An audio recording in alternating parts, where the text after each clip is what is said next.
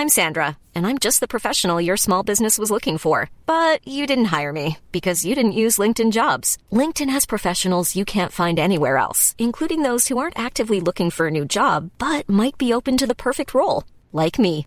In a given month, over 70% of LinkedIn users don't visit other leading job sites. So if you're not looking on LinkedIn, you'll miss out on great candidates like Sandra. Start hiring professionals like a professional. Post your free job on linkedin.com/people today.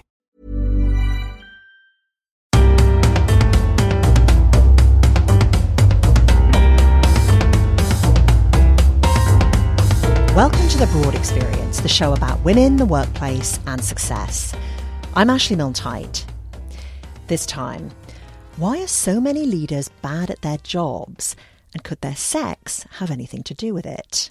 When you ask people who wants to do something, who wants to be in charge, who wants to be successful, the people who raise their hand may or not have talent. For sure, more men than women are going to raise their hands.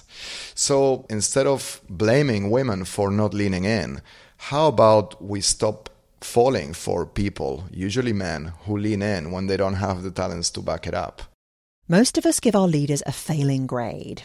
Would that change if more of them were women? Coming up on The Broad Experience.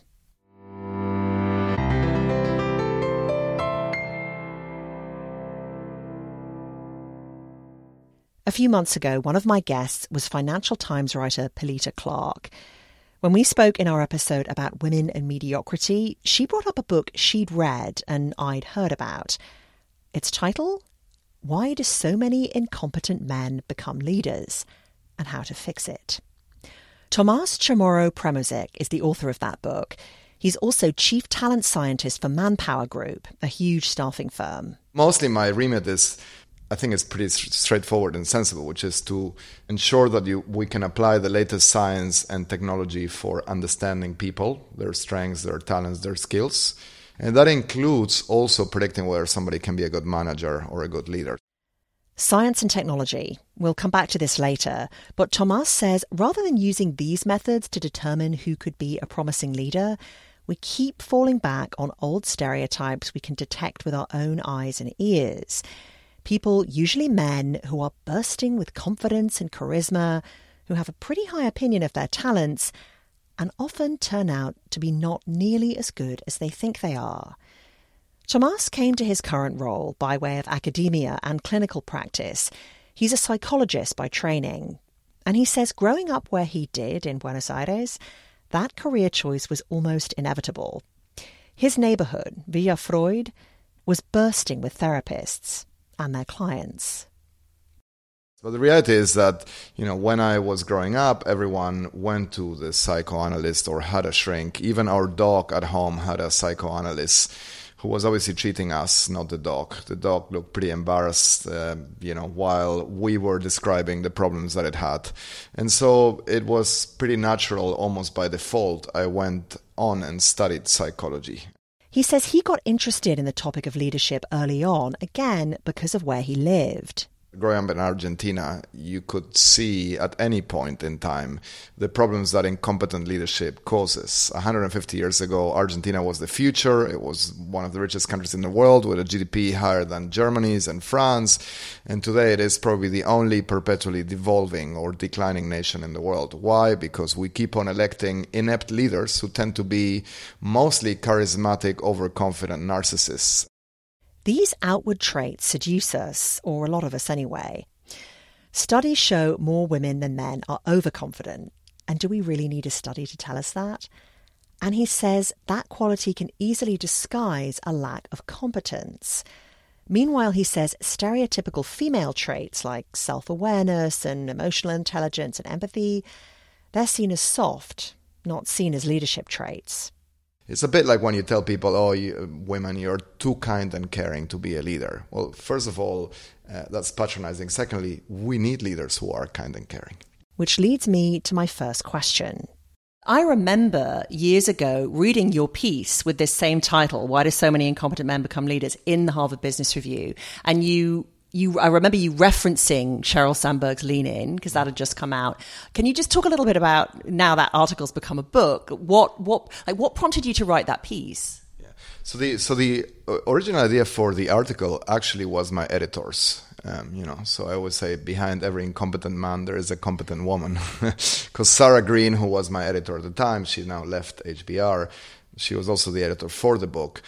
Send me this link on Cheryl's new book and, the beginning of the movement, if you like. And she said, what do you think about this? I said, well, it doesn't make much sense to me. First of all, in the rich world today, there's no evidence that women don't want to be managers or leaders, which in a way is crazy because they should have lower levels of motivation given that they don't have the same possibilities or choices. And yet their willingness or desire to lead is as high as that you find in men. Secondly, the lean-in argument does seem to me like pointing the finger at women and telling them, we need to fix you. There's something wrong with you. You are responsible for your inadequate levels of success. Oh, just look at me. I made it just by leaning in. And that's the last part, I think, that I wanted to tackle with the article and the main argument underpinning the book. So, in any area of competence or talent, there has never been a correlation between people wanting to do something and people being good at something. That applies to leadership as well. When you ask people who wants to do something, who wants to be in charge, who wants to be successful, the people who raise their hand may or not have talent. The correlation is almost zero. For sure, more men than women are going to raise their hands.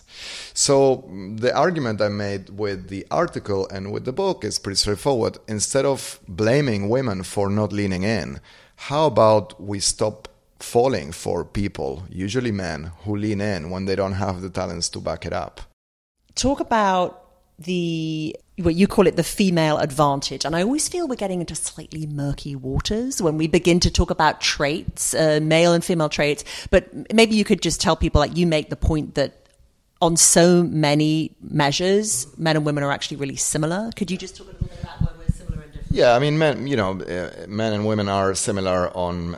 in most regards, right? So you have to first understand that even when we talk about personality traits that are stereotypically more feminine, things like emotional intelligence, altruism, friendliness, sensitivity, caring, self-awareness, self-criticism, humility, and integrity, each of these traits is normally distributed, so much like height. And you can imagine that if you plot height across gender, on average, men are taller than women. But, we all know women that are taller than a lot of men and, vice versa. Same applies for these traits. We all know men who are more humble, altruistic, friendly, caring, empathetic than many women. But I think it is still accurate to say that these are feminine traits because on average, they are displayed more frequently by women than by men. Still, he knows not everyone will appreciate that description. Feminists don't like this argument because their view, the traditional feminist view, is that we are the same and there aren't any gender differences. And in essence, androgyny is the reality. It is true culturally that we are gravitating towards androgyny. So if you compare chauvinistic countries like Japan and Argentina to egalitarian countries like Iceland and Sweden, you will see more androgynous displays of behavior, so fewer gender differences in the latter. But today, there are still these gender differences. And what I'm arguing is not for having more women in charge, but I'm fundamentally trying to highlight the benefits of a more feminine leadership style. Because after decades of selecting too much on hypermasculinity and putting people in charge because they are kick-ass, aggressive, fearless, overconfident, and quite greedy at times, there is more of a need than there ever was to have people who have altruism, integrity, humility, empathy, and caring. So that's the female advantage, and that's why my conclusion is that if your goal is to increase the representation of women in leadership, the best gender diversity intervention to achieve that is to focus on talent, not on gender. Focus on talent, and you will not just get more women in leadership roles. You will end up with slightly more women than men in leadership roles. By the way, today, many competent men are overlooked or ignored for leadership roles because they are more feminine than our archetypes would like to think leaders should be like. He stresses this. He's not saying that all men are terrible leaders or that all women are amazing leaders. He's saying that if only more organisations and electorates would revise what we thought of as desirable leadership traits, we'd have a lot more competent leadership everywhere. And another thing he says, the idea of leadership itself is often misunderstood. Often it focuses not on whether you're truly interested in turning a group of people into a high-performing team, but the question almost is diluted to, would you like to be successful? Because if you want to be successful, you almost certainly have to manage people, have responsibilities, and be a leader. Too many people equate being a leader with the pinnacle of individual career success. In fact, leadership is a psychological role that enables people to be part of a unit, to work together and achieve something they cannot achieve individually.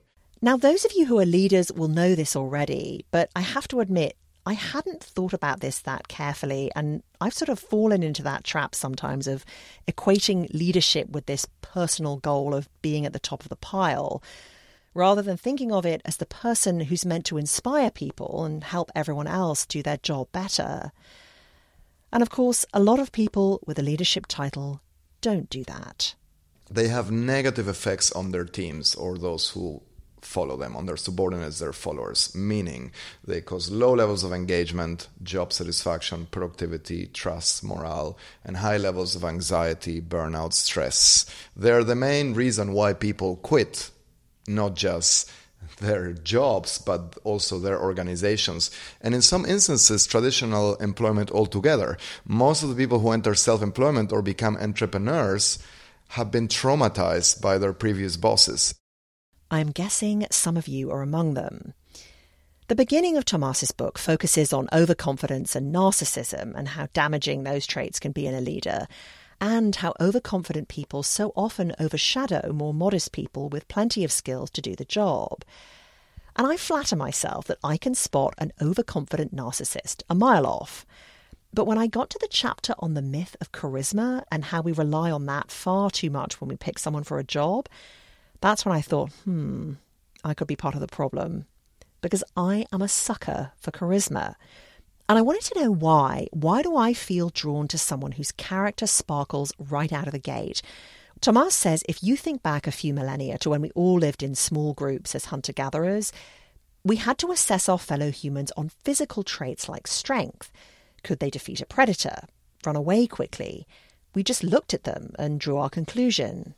Fast forward thousands of years, and we're living in a world where talent is mostly abstract, hard to judge. Like, how do you know if somebody can put together a digital transformation or come up with a good innovation strategy? It requires a lot of expertise. It requires competence to spot competence and to spot incompetence.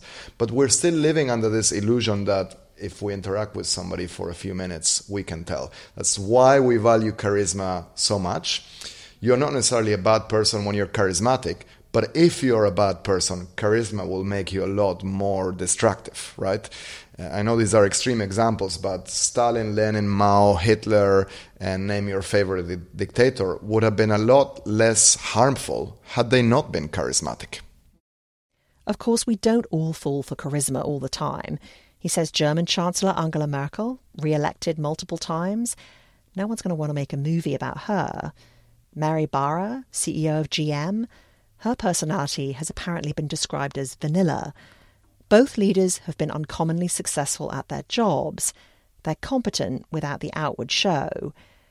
But he says we often make snap decisions about people's potential because basically we're lazy. We're much more efficient if we don't have to spend a lot of time working out what somebody else is like. And as humans, we need to maintain high levels of self-esteem at work and elsewhere. We don't want to be wrong. So he says even if we are, we're usually loath to admit it. If I make quick inferences about you and I arrive to the rapid conclusion that you are boring, nasty, stupid, I will then attend to any information that supports that initial inference and ignore anything that contradicts us. Why? Because I want to feel good about myself. think about the implications of this at work. If I'm interviewing for a job and I think you're great, 6 months later, even if you suck at that job, I will still want to think that you're great, because otherwise I look like an idiot, right? So we're intellectually lazy. We want to make decisions on others based on split seconds. We don't want to prove ourselves wrong, so we are stubborn and love ourselves too much to admit to mistakes. And then finally, there's the ever-growing complexity of the world of talent, the world of work, where you need a science and a methodology to work out what people are good at. It's crazy to think that in a world awash with data, where you can have live Twitter feeds fact-checking anything politicians say online, that doesn't change people's votes. Is whether somebody is sweaty or looks good or has a nice suit or makes a joke is more important determining whether we vote for that person or not. In America today, the number one predictor of who wins a presidential election, other than height, is, would you like to have a beer with this person? So we love to live in a world where our gut feeling and our instincts drives our decisions. And we love to ignore evidence even when there is an overwhelming amount of it.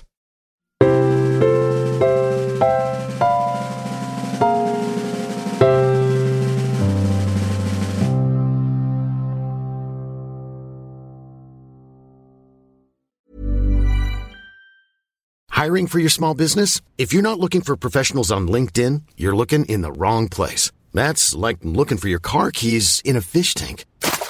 LinkedIn helps you hire professionals you can't find anywhere else, even those who aren't actively searching for a new job but might be open to the perfect role. In a given month, over 70% of LinkedIn users don't even visit other leading job sites. So start looking in the right place. With LinkedIn, you can hire professionals like a professional. Post your free job on linkedin.com/people today.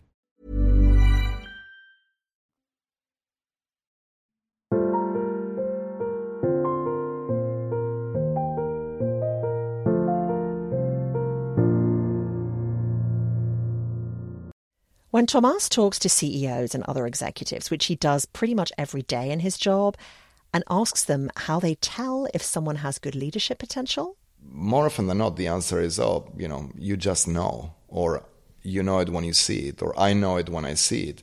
But he says the reality is that's far from the case for most people. So we have to have the humility and self-criticism to distrust our instincts, focus on the right traits, and then use the right tools and, ideally science-based tools to identify those traits. I mean, that's the solution. And the frustrating thing is that we've known that to be the case for 3 or 4 decades. But what he calls the unstructured interview, where it's really more of a conversation, it's still prevalent. And he says this type of interview is a classic way for the interviewer to fall back on old biases and end up choosing someone who's quite a bit like him or her. But I have to say, I don't like the idea of these psychometric tests.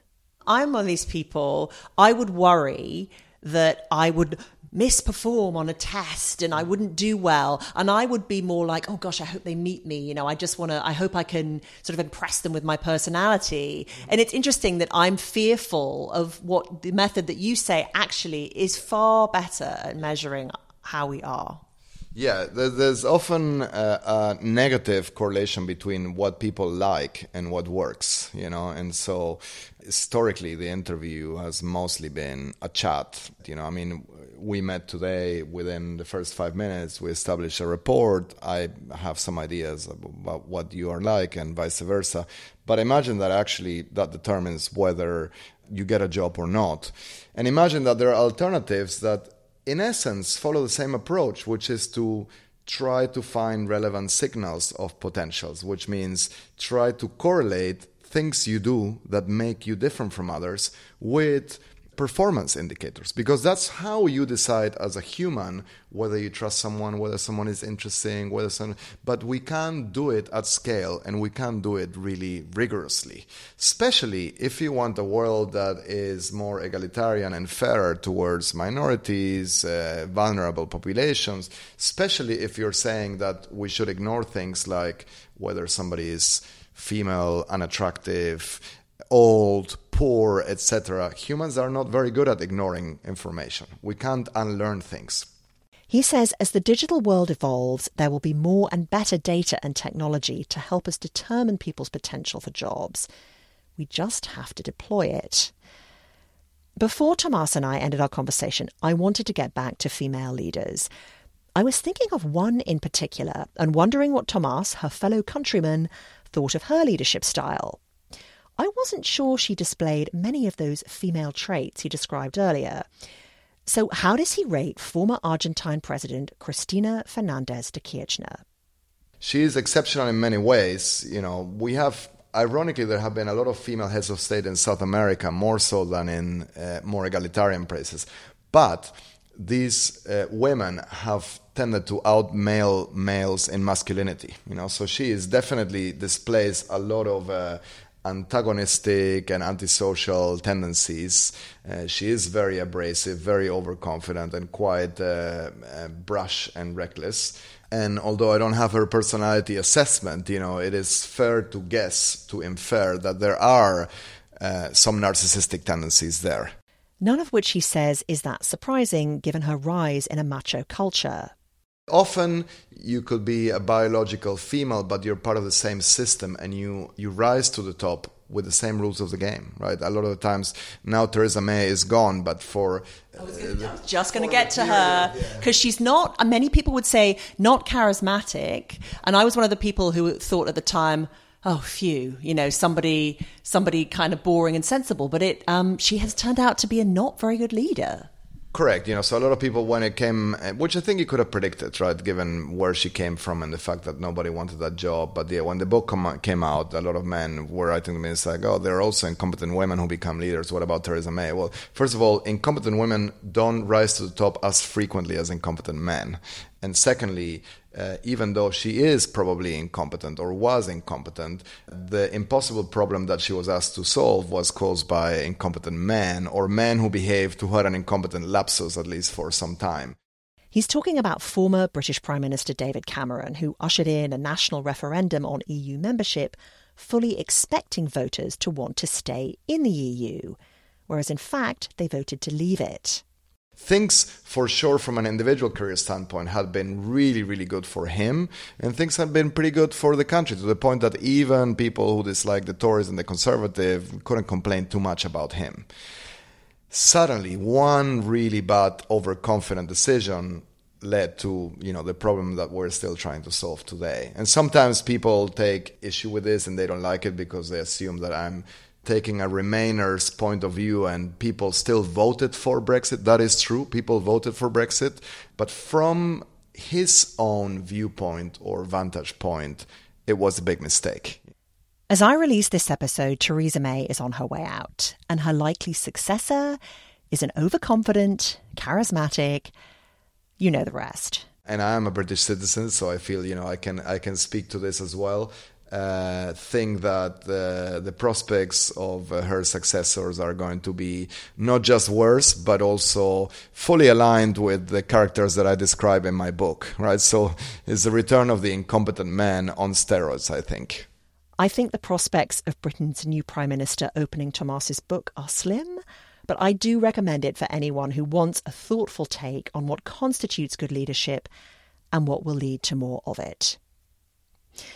That's the broad experience for this time. Thanks to Tomas Chamorro-Premuzic for being my guest on this show. You know where to find me if you'd like to get in touch. You can reach me via email, on the website, or via Twitter or Facebook. I'm Ashley Milne-Tyte. Thanks for listening.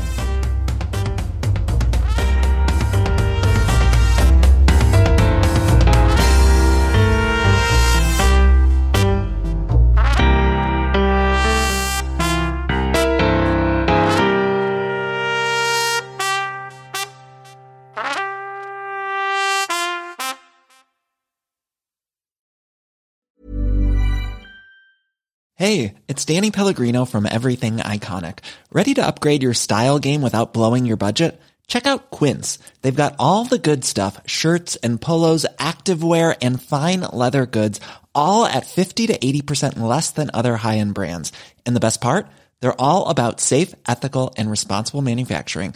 Get that luxury vibe without the luxury price tag. Hit up quince.com/upgrade for free shipping and 365-day returns on your next order. That's quince.com/upgrade. When you need mealtime inspiration, it's worth shopping Kroger, where you'll find over 30,000 mouth-watering choices that excite your inner foodie. And no matter what tasty choice you make, you'll enjoy our everyday low prices, plus extra ways to save, like digital coupons worth over $600 each week. You can also save up to $1 off per gallon at the pump with fuel points. More savings and more inspiring flavors make shopping Kroger worth it every time. Kroger, fresh for everyone. Fuel restrictions apply.